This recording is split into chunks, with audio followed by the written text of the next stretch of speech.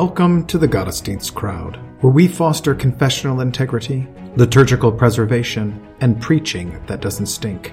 We believe that the historic liturgy of the divine service is more than mere cobwebs of antiquity, but it is a true treasure of the Church to be dusted off and brought down from her attic to be enjoyed. So let's get dusting. Welcome back to the Gottesdienst crowd. This is Jason Broughton. Today we have back with us Dave Peterson. Welcome back, Dave. Thank you. We are looking at the Gospel reading for the seventh Sunday after Trinity. It comes from Mark chapter 8, verses 1 to 9. I will read that in the English Standard Version. In those days, when again a great crowd had gathered, and they had nothing to eat, he called his disciples to him and said to them, I have compassion on the crowd because they have been with me now 3 days and have nothing to eat. And if I send them away hungry to their homes, they will faint on the way. And some of them have come from far away. And his disciples answered him, How can one feed these people with bread here in this desolate place? And he asked them, How many loaves do you have? They said, 7. And he directed the crowd to sit down on the ground. And he took the 7 loaves, and having given thanks, he broke them and gave them to his disciples to set before the people. And they set them before the crowd. And they had a few small fish. And having blessed them, he said that these also should be set before them. And they ate and were satisfied. And they took up the broken pieces left over, 7 baskets full. And there were about 4,000 people, and he sent them away. And immediately he got into the boat with his disciples and went to the district of Dalmanutha. I guess I went too far. You read an extra verse. Yeah, and I didn't have to stumble over that word. You didn't have to say that word, yeah. Maybe it's going to be another one of those days, Dave. I hope not. Okay. So context, what's going on? Well, this seems to be the turning point structurally in Mark's gospel. Veltz brings that up. So this comes after a series of miracles, but this is kind of the point where the opposition against Jesus intensifies, and also, in some sense, the beginning of the mission to the Gentiles becomes more explicit. So that's the kind of big difference between the feeding of the 4,000 and the feeding of the 5,000, is that the feeding of the 5,000 is to the Jews, and this is to the Gentiles. So that's the kind of context, I think.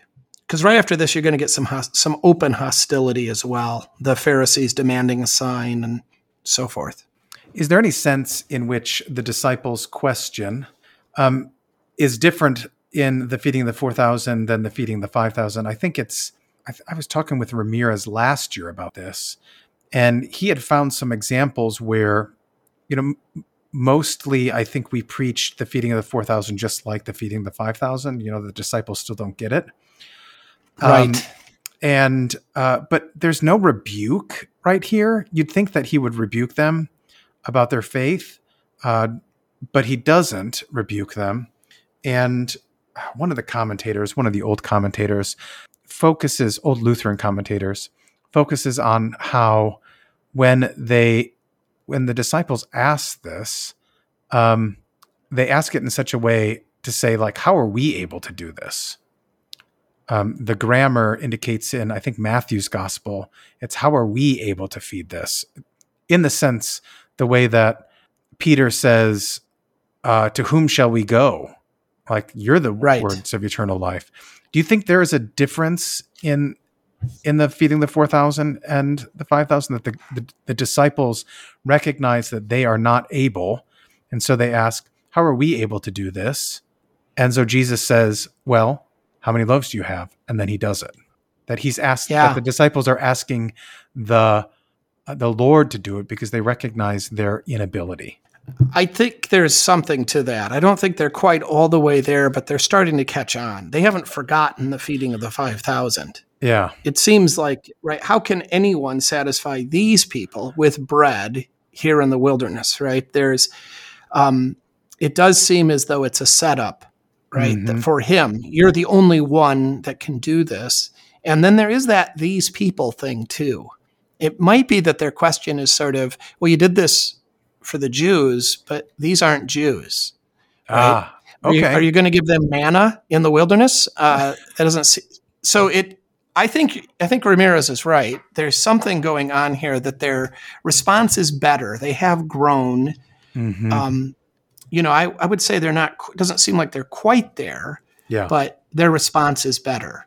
Yeah. It does seem to me, though, that they want him to do it. They don't quite want to be involved, right? Yeah. How can anyone do this? Well, it's sort of a setup question. You can do this. You did it before, but are you going to do it for these people? And you don't need us. And then Jesus sort of throws it back on them. Well, what are you going to do about it? How many loaves do you have? And he is going to use them. And then they're also used again for the distribution, though it's different. They don't set down in groups of 50 like they did, the organization of Israel under Moses, but they are told to recline. I love this, to recline on the earth. Mm-hmm. So, that language, like, the Romans reclining down for a feast, but then upon the earth. So I think the number is important too. Of course I would, right? But the 7 as opposed to 12, I think is hugely significant, and 4,000 as opposed to 5. So, of course, 12 and 7 are both combinations of 3 and 4, but 7 is a prime number and 12 isn't. Mm-hmm. 7 is, I think, indication of the older order, creation and God combined, and that's the way the Gentiles come in, right? Yeah. That we're going back to the older order.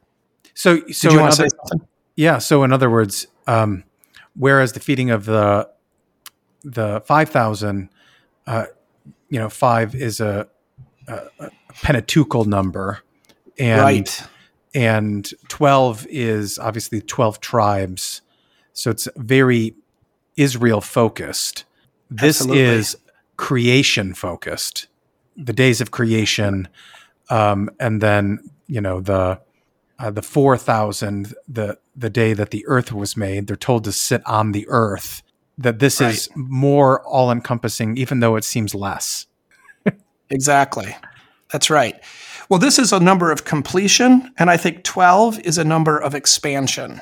So I know this is like really getting into the number stuff, but 7 plus 4 is the totality, and 3 times 4 is a multiplication. So Israel is going to take over the whole earth, right? And all the believers are going to be encompassed into that. But here is, so completeness is as opposed to multiplication or expansion. The 4 corners of the earth is, again, the family. All this is more foundational. So there's definitely something going on there. Yeah. Those baskets, by the way, according to Veltz, hold 50 loaves each. It's a different word here. I think this is the word that is used to let down St. Paul in the basket, I didn't know that. Outside the that wall. Makes sense. So it's big enough for a human to get in. Yeah. Well, and it's particularly a Roman word. So again, kind of emphasizes that Gentile aspect of this miracle. So it makes sense that's the basket that he was let down in. Okay.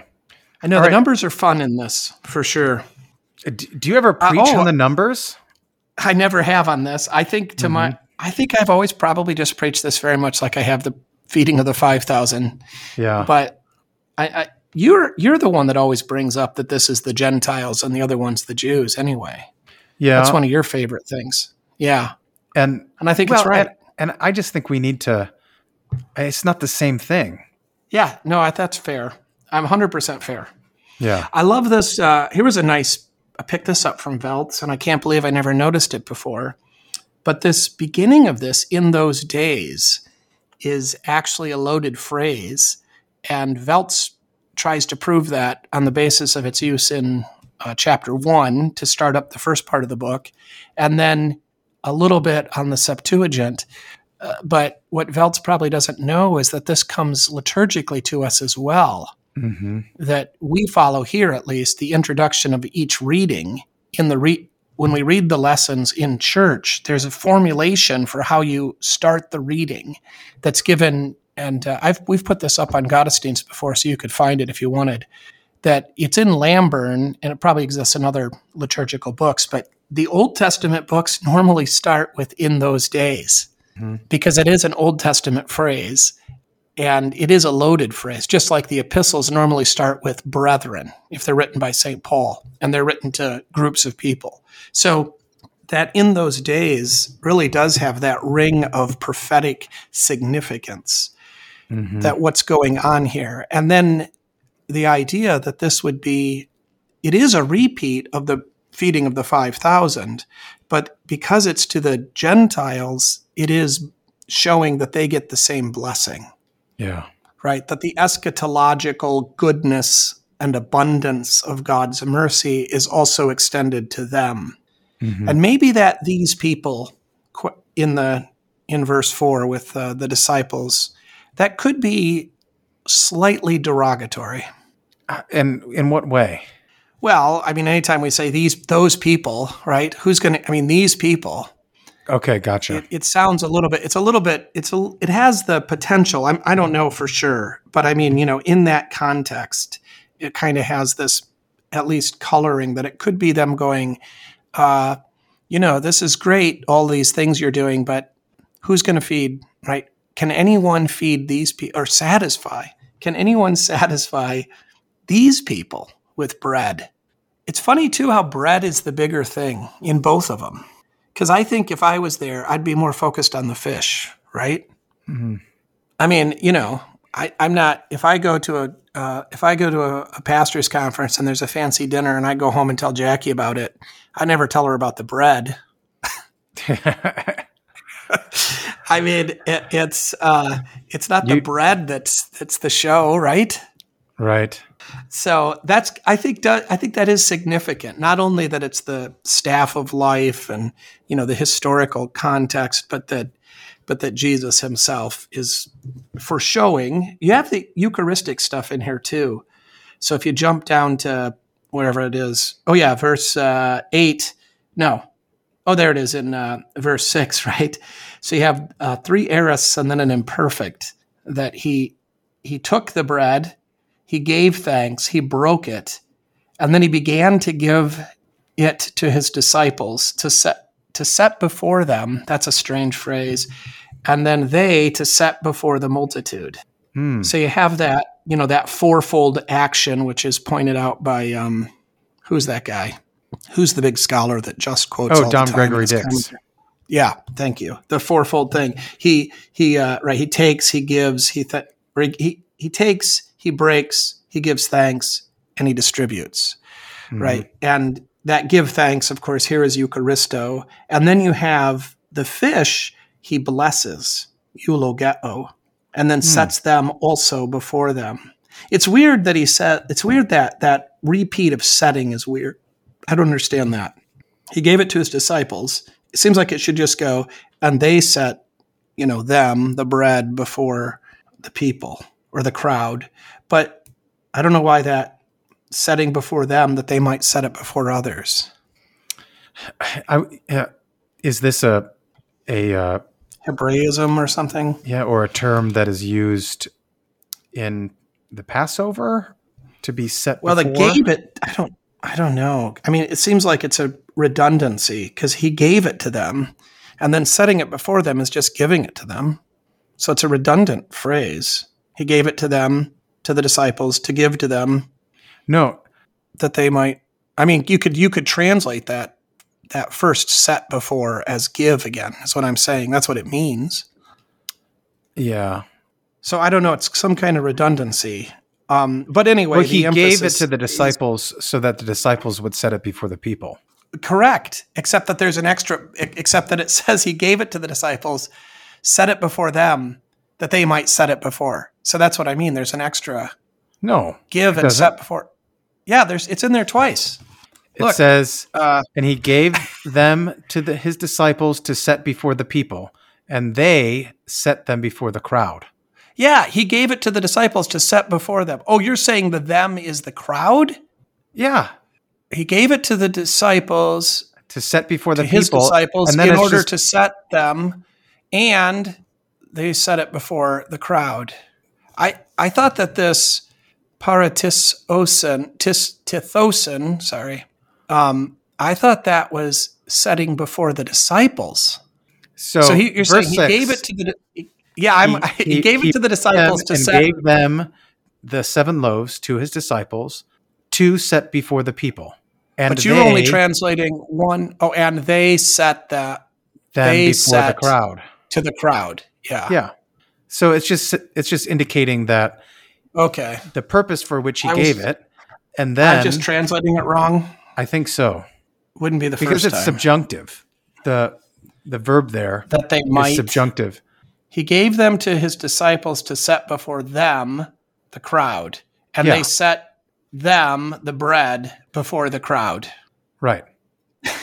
Okay. Gotcha. Yeah. Okay. I'll take that correction. Yeah. This is what happens when you only use pronouns. I know. This is a common phrase among my children. I don't know what you mean. You're only using pronouns. They want the antecedent. Yeah. I need to know what you're talking about. That's right. All right. So anyway, the disciples are involved in this ministry and this distribution. And certainly there are Eucharistic overtones and insight that should be drawn from this. We should recognize this not as being the Eucharist, not that they received the Lord's body and blood there, but we should recognize this as the correspondence here. Mm-hmm. That Jesus is showing us something of the Eucharist through this by the parallel, and that is, of course, that the Eucharist actually brings us into his kingdom, puts us in his presence, satisfies what we actually are hungry for. Oh, yeah, I wanted to bring that up. I think this is interesting. We kind of skipped over this by accident. Of course, the compassion thing we've made a big fuss about bunches of times in the past, and so that's great, but we've done it. Here you have, though, that he has compassion on them because they have remained with him 3 days and because they are hungry. Mm-hmm. And that's an interesting, I think, twofold requirement to be fed by Jesus, right? You have to remain with him and you have to be hungry, right? Hungry for righteousness. And if I send them away, and this is the word for fasting, if I send them away fasting to their own homes, and I like the translation, I think you had faint. I like that. They will faint on the way. They will fall down from weariness. Mm-hmm. For some of them have come from afar. So this idea too, then, that right when the bridegroom is with them, they are not to fast, and they are to remain with the bridegroom. And I think it also seems like it's more positive towards the crowd, even though the crowd always, in my mind, has a kind of pejorative or hostile overtone to it. They have remained with him, and they are hungry. And those two things move him to compassion, to, that splagnidzomai. Yeah. And, that compassion then is supposed to be shared by his disciples. And, their response, as we already said, is better than it could have been. How can anyone satisfy these people with bread here in the wilderness? They seem to be very aware of both the feeding of the 5,000, and I think maybe because of the feeding of the 5,000, very aware of the kind of mosaic overtones, right, of bread in the wilderness, and whether or not it's appropriate for these people. And then Jesus moves it to, right, how many loaves do you have, which is great because you're not getting out of this. He's not doing this alone. He's going to use them, and he's even going to use their stuff. Is there, I'm trying to think of how to phrase this. Is there a sense in which this is just a demonstration of this great reversal, that the Lord makes fruitful that which is desolate? Yeah. And that the disciples have to serve, these Jewish disciples have to serve Gentiles.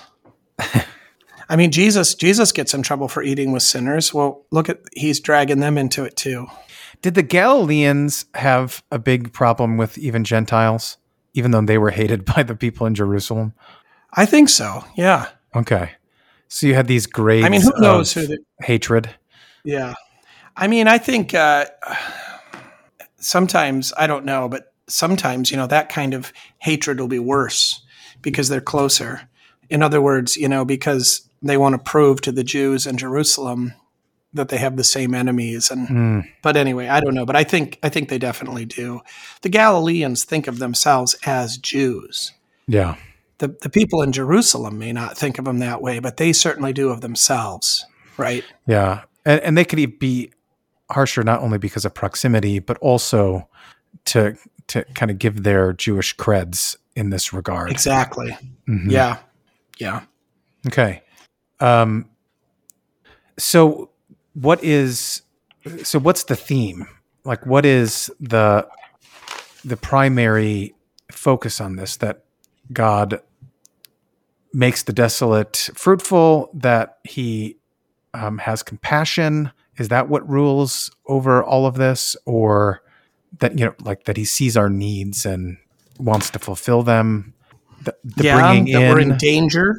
Yeah. That remaining with Jesus for 3 days, right, which is, of course, not an arbitrary number, but to remain with Jesus for 3 days has the consequences of making you hungry and unable to go home alone. I mean, there is this, he's led them out there. Mm-hmm. And so now here they are where there is no help for them. There's no grocery stores. There's no way to get home, and they need him. Mm-hmm. So I think, right, not only does he see our need, he actually exposes our need. Yeah. He doesn't just meet the need. It's not like you see your child has, eaten all of her carrots and you decide she needs some more and you put some more on her plate. Yeah. He isn't just providing. Yeah. He's actually exposing this. Yeah. They need to be hungry and they need to be hurting so that they would recognize what he gives and that he's the only one who can give it. So do you ever play this game with the miracles? What's the real miracle? Oh, yeah. So what's the real miracle? Is it that they followed him for 3 days, or that he provided in the desolate wilderness? Or that the disciples go along with it, that the disciples hand over the bread they've got and then distribute it to Gentiles. Mm-hmm.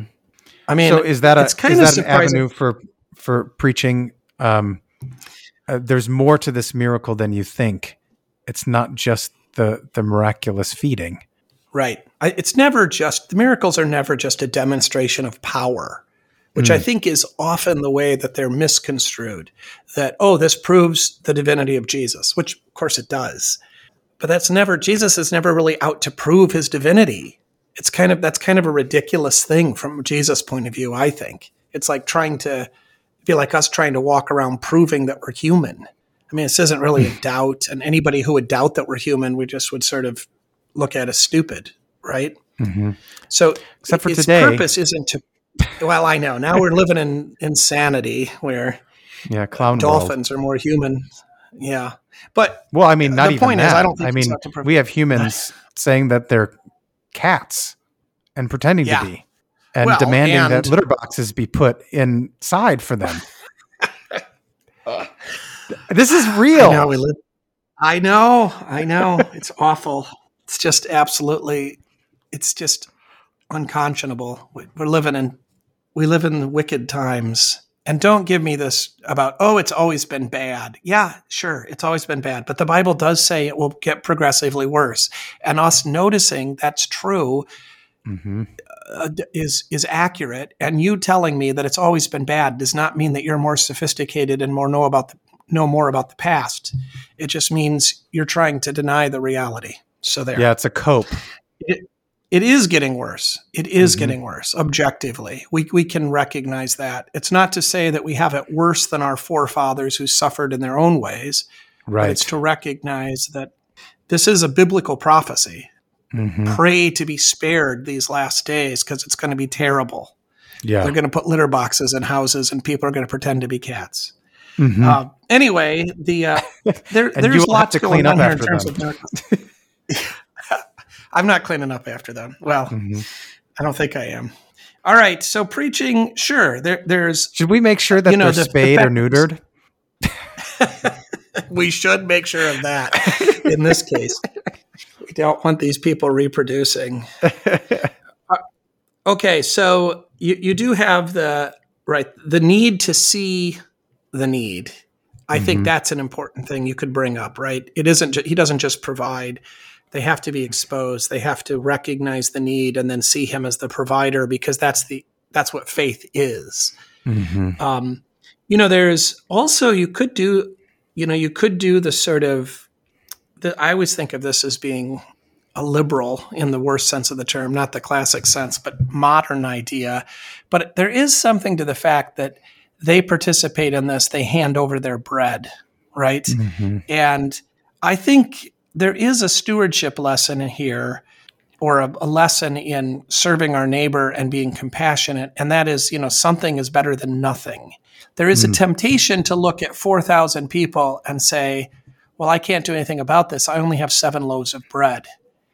Rather than saying, I can't do much about this, but I'll do what I can. I'll share what I have, right? So something is better than nothing. And that, or the perfect is the enemy of the good, those are huge, important lessons for how we live our lives. That's sort of related to Luther's boast about if he knew the world was ending tomorrow, he'd plant a tree today. That's the same idea, right? Yeah. That our vocation is to help those in front of us and not to be overwhelmed by the enormity of the reality, but just to deal with what's in front of us. Look, there's 4,000 people here. You've got 7 loaves of bread. You could at least start with that and give some bread to the people closest to you. It's better than nothing. Something's better than nothing. So I think that's legit. Mm-hmm. And then to, ask and expect God's blessing upon that, and to wait and see what he will do. Yeah. So that is our common response. Well, we can't help everyone, then we're not going to help anybody. Right. Or I can't do it perfectly. Yeah. Yes. And that goes to like a first principle thing. Like first principle is to do what you can. Yes. And we often, take the whole Gabriel Beale, do what is in you and God makes up the rest. And rightfully, with regard to salvation, say that that's wrong. But there is a sense in which that is correct, right? Where he puts us in certain places to do what we can, to do what is in us or what we're able to do. Right. Okay. I mean, we always get into this with the dogs licking the wounds of Lazarus. Was that an act of mercy, or was it a sign of his weakness that he couldn't even beat off the dogs that wanted to lick his wounds? I think it was an act of mercy, that the dogs were more merciful than the rich man, and that they were doing what they could.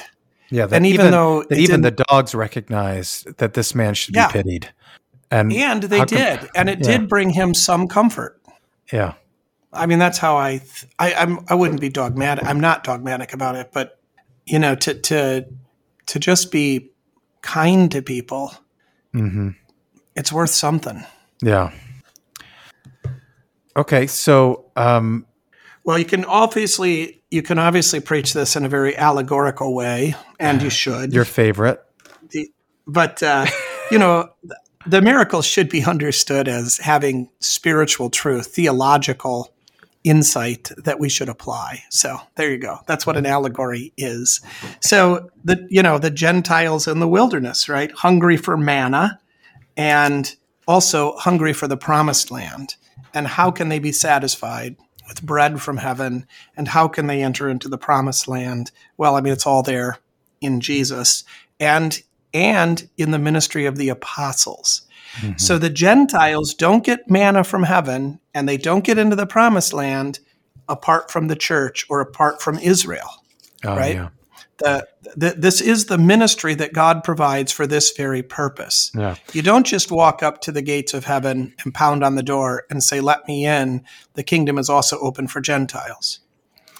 And I think there is a kind of humility. Would you want to preach this as this is how Jesus is bringing them into Israel? He makes them go into the wilderness just as Israel did.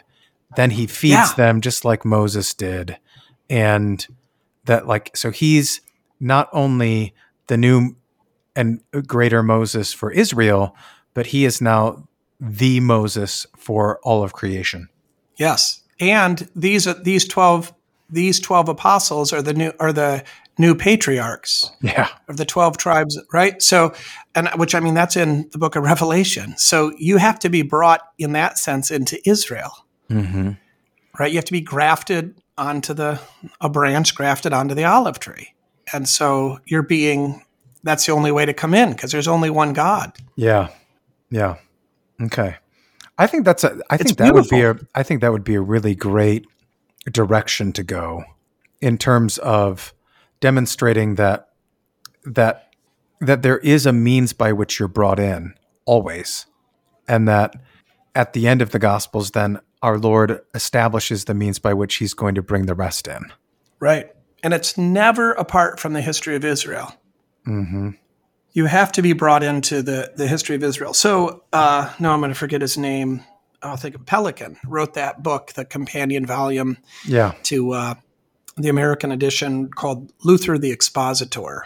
And everybody who deals with Luther's exegesis or his exposition of Scripture has to deal with the reality that Luther says allegory is bad, but then engages in allegories constantly, right? So how do you harmonize those two things? Mm-hmm. And the way that Pelican harmonizes them is interesting. I think he's kind of wrong, but I like it anyway. And that is that he says Luther doesn't think that what he's doing is allegory. What he thinks is that the Bible is the history of the church, that the history of Israel is the history of every believer. And so that is the literal meaning for Luther, and that's why he can apply these things kind of so broadly and see all these lessons. I think that what Pelican says is helpful. I don't think he's wrong. I think it could be better stated than that. I think that actually, now I'm going to forget his name. His last name's Wilson. He wrote the 4 pages of a sermon book. You know who I'm talking about? What's his first name? Paul Scott, I think. Paul Scott Wilson. Does that sound right? Yeah. He wrote a book called God Sense, Sense. That's, what's the name? What's the subtitle? Anyway, that's a really great book. It's probably at least 10 years old now, where he kind of defends the fourfold exegetical method of the Middle Ages, which is fascinating. And I think he's onto something in that. And basically what he says is what you were taught at seminary about the fourfold method was inaccurate, exaggerated, which, you hear that, you're like, yeah, that's almost certainly true of everything I was taught at seminary about other traditions and church bodies. So I think he's right. I think he demonstrates it. He goes through and he examines Luther's exegetical method and Calvin's exegetical method. He's a Protestant, liberal Protestant. But he comes to this conclusion that I find very convincing, that Luther actually understands the single literal sense to really have a twofold reality, the historical and the theological or the spiritual. That's what he's calling the God sense. So the kind of theological sense of the passage. Oh, okay. And he draws this to Nicholas of Lyra. So Nicholas of Lyra is explicit that that's what he is doing. Yeah. That he's always operating in that way. And I actually found a quote, which apparently Wilson didn't know about. I found a quote where Luther takes that idea on explicitly and says, well, Nicholas of Lyra does this, and I'm not advocating doing that. But I think that Wilson's right, that Luther actually is. He's just not doing it. He's not conscious of doing it or aware of doing it. So anyway, I don't know why we're talking about that.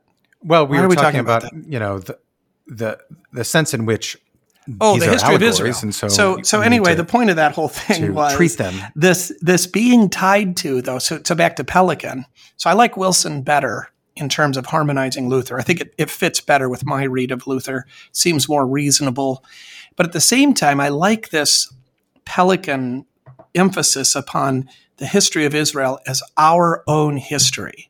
Right? That we have to identify that way, and we have to be grafted onto the olive tree.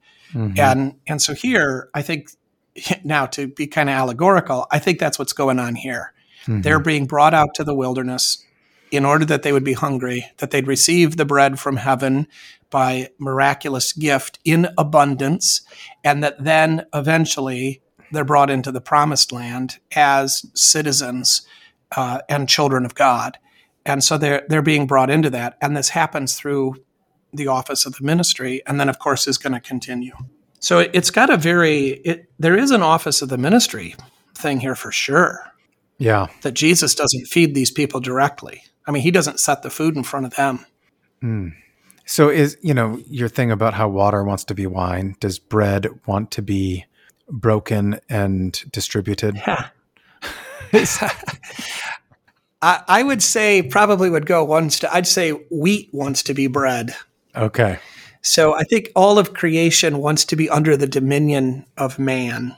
Yeah. And useful to man. So I think cows want to be steaks. Mm-hmm. And I think wheat wants to be bread. That's what it's meant for. And then, I mean, in that sense, right? Because in that sense, I suppose bread, all bread wants to be used for communion. I mean, that sounds like the trees want to be the cross that the donkey carries, or remember that whole, the whole thing that the tree that wood that they made into the manger becomes the cross, and the donkey that carried Mary becomes, right, all that kind of idea. There's something I find those legends touching and not inappropriate. Yeah. No, I like that. I totally agree. There's that one children's book that he's the manger and he's like, oh, I'm just I'm just a feed trough. And then it's like, oh, I'm just a boat. And then he ends up carrying Jesus in a boat. And then, oh, I'm just, a a cross. But, I'm the, it is touching. It is. I love that in the, "Oh, sing my tongue," that line about the side of the cross to relax its ancient vigor to the wood, ancient rigor, right? That is to become soft, and to bow so that we might, it's just a touching phrase. That one of my favorites in that always reminds me of that book whenever we sing that. Mm-hmm. Relax thy ancient rigor to be gentle to Jesus as he's dying for the sins of the world. Mm-hmm. So is there, you always talk about how we need to engage our imaginations when we're reading the scriptures, and we need to do that more and more. How do we inspire that in our preaching by tapping into the people's imaginations so that they desire to do this as they read the scriptures, that they're, how do we demonstrate it? How do we, it kind of invigorate their hearing of the word by how we're preaching? Is there a way to do that? I think there is, because I think I've sat under sermons where I'm like, wow, I want to read more about that. I want to engage and think the way, when you listen to Carl and he takes one word and he spends 45 minutes going through all the places where this one word pops up. Right. Well, you could do that with the word Eucharist in this text. Mm-hmm. And you could compare it to other places the word Eucharist is used. That would be a fun way maybe to preach on this. You could certainly fill in some blanks, helping the people who are hearing this to think about, this is a multitude, right? A crowd of 4,000 people. So that's a lot of people. Most of our churches are in towns that aren't that big. So 4,000 people all together and no food, and they're in the desert. Mm-hmm. And, now they have to be kind of on the edge of panic, don't they? How did they get this far? How did they go 3 days and never say, it's right now 10:45 in Fort Wayne, Indiana, and I've been thinking about lunch for a half hour already, right? So, we just don't go that. We think about food a lot. You should skip lunch then. I should. But this, to think that they could go this far, 3 days, and they've run out of resources, and it hasn't occurred to any of them to do anything about this. Mm-hmm. And it hasn't even occurred to any of them to profit off it, which I think is also surprising.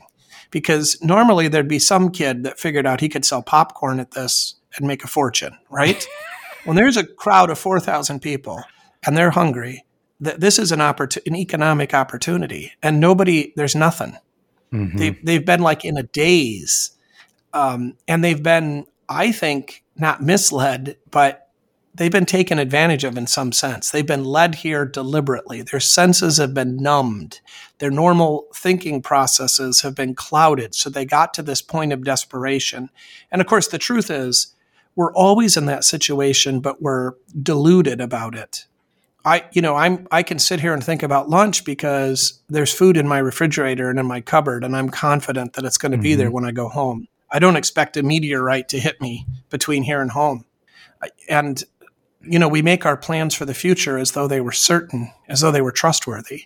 And so I think, that kind of, you can talk about that in a way that I think that engages the imagination and applies, that I should be less confident in the future than I am, that I should be more aware of my mortality than I am, that I should be more desperate for God's grace and forgiveness, that I come to the day of judgment cleansed and forgiven than I am.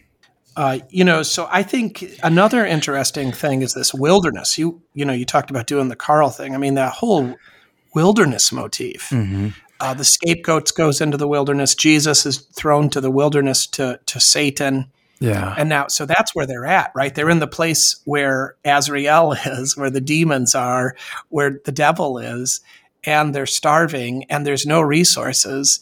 And can anyone satisfy them here? Even there, there's nothing to be afraid of. Yeah. Because Jesus is with them. I wonder if there's some stuff about this paratithemi, like to lay before, to set before, to lay down.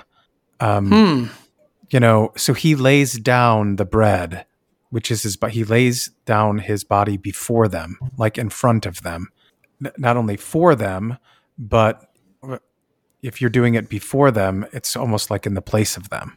Yeah. I don't know. I kind of like that idea. Yeah. You don't.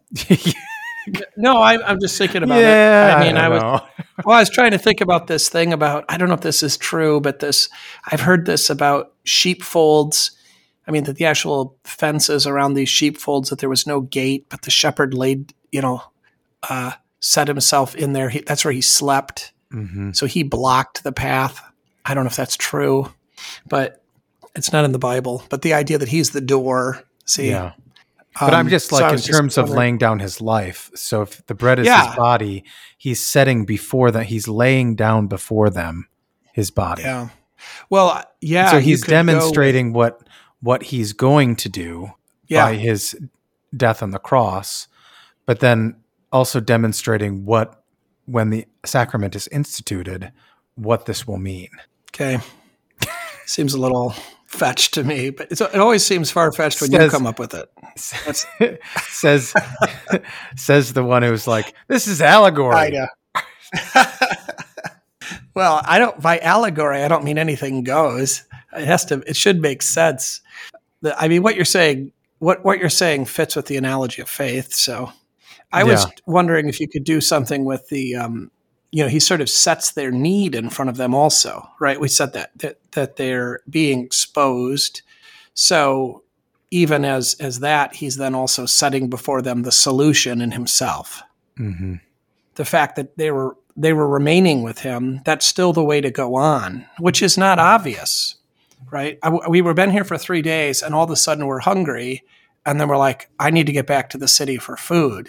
And Jesus is, wanting to say, no, stay with me, except that he sends them away. Yeah. It's also the word, I just was looking up, it's also the word used when accusations are made about what has been said, to lay before what the court, to lay before or set before what someone has said.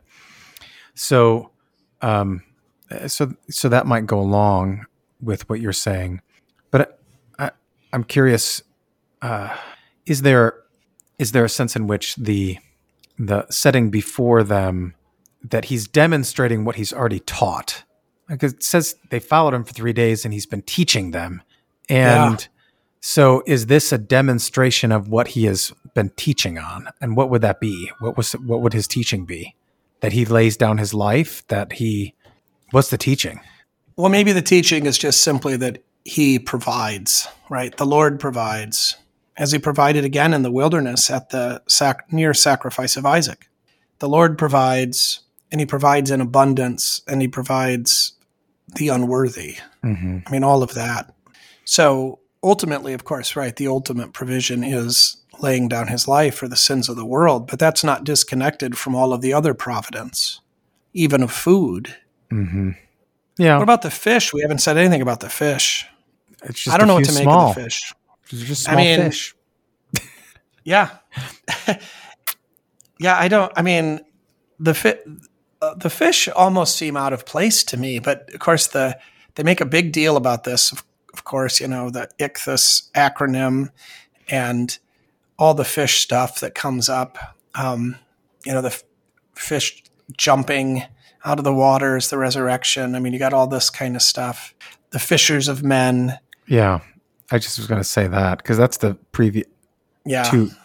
2 weeks before this, Trinity 5. So I don't know. I mean, I never made a big deal about the fish just because I guess I don't know how to or what to do with them. It feels like a afterthought almost. Oh yeah. And there's a few small fish here. Well, I'll bless those too and pass them out. And as I already said, if I'd have been there, that'd have been the part I'd have been focused on. Mm-hmm.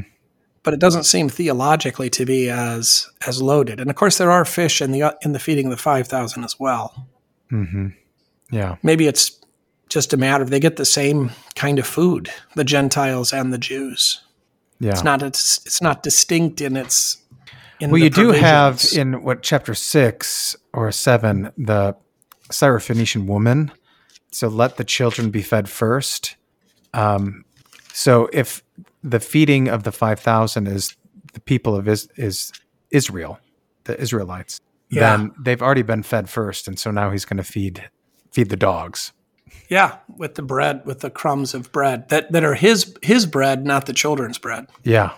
So here we see a fulfillment of that. Yes. Okay. Yeah, I like that. Chronologically, that works. The Jews are fed first, then the Gentiles. The gospel does begin in Jerusalem and then go out. Yeah. All right. So what are you going to concentrate on, and how are you going to distinguish it from feeding the 5,000? I think I'm going to make a big deal of the fact that these are Gentiles, that this is outside of Judah, and then that whole thing about the ministry and being brought into the history of Israel, even enacting it in a sense. So, okay. How about you? I'm not sure. It's a couple of weeks away. Right. Well, I almost never end up. I have a few times, but it's funny. Whatever we say we're going to do, or I say I'm going to do, it seems like I almost never do it. I bet not even 20% of the time. By the time it comes, so much other stuff's happened. Yeah. Right. Now that would be these conversations. That would be kind of fun to do, like to track it. Yeah. This is what we said. Like, put it up on the blog. This is what we said, and this is what we preached. This is what we did. It would be interesting. I mean, I find these conversations very helpful. So I'm not. It's just that, right, like you said, it's 2 or 3 weeks out, and so by the time it comes along, I'm thinking a little bit differently, and stuff's happened, and so it just. And I don't always remember what we've said either. Yeah. I will re-listen to some of these, just to refresh my memory what we talked about as I'm doing chores, and like, oh yeah, I remember that now. Most of the time I look at my notes, but often I'll just say, yeah, I'm just going to put it on real quick, and I put it on like 1.5 speed, so it's going really fast.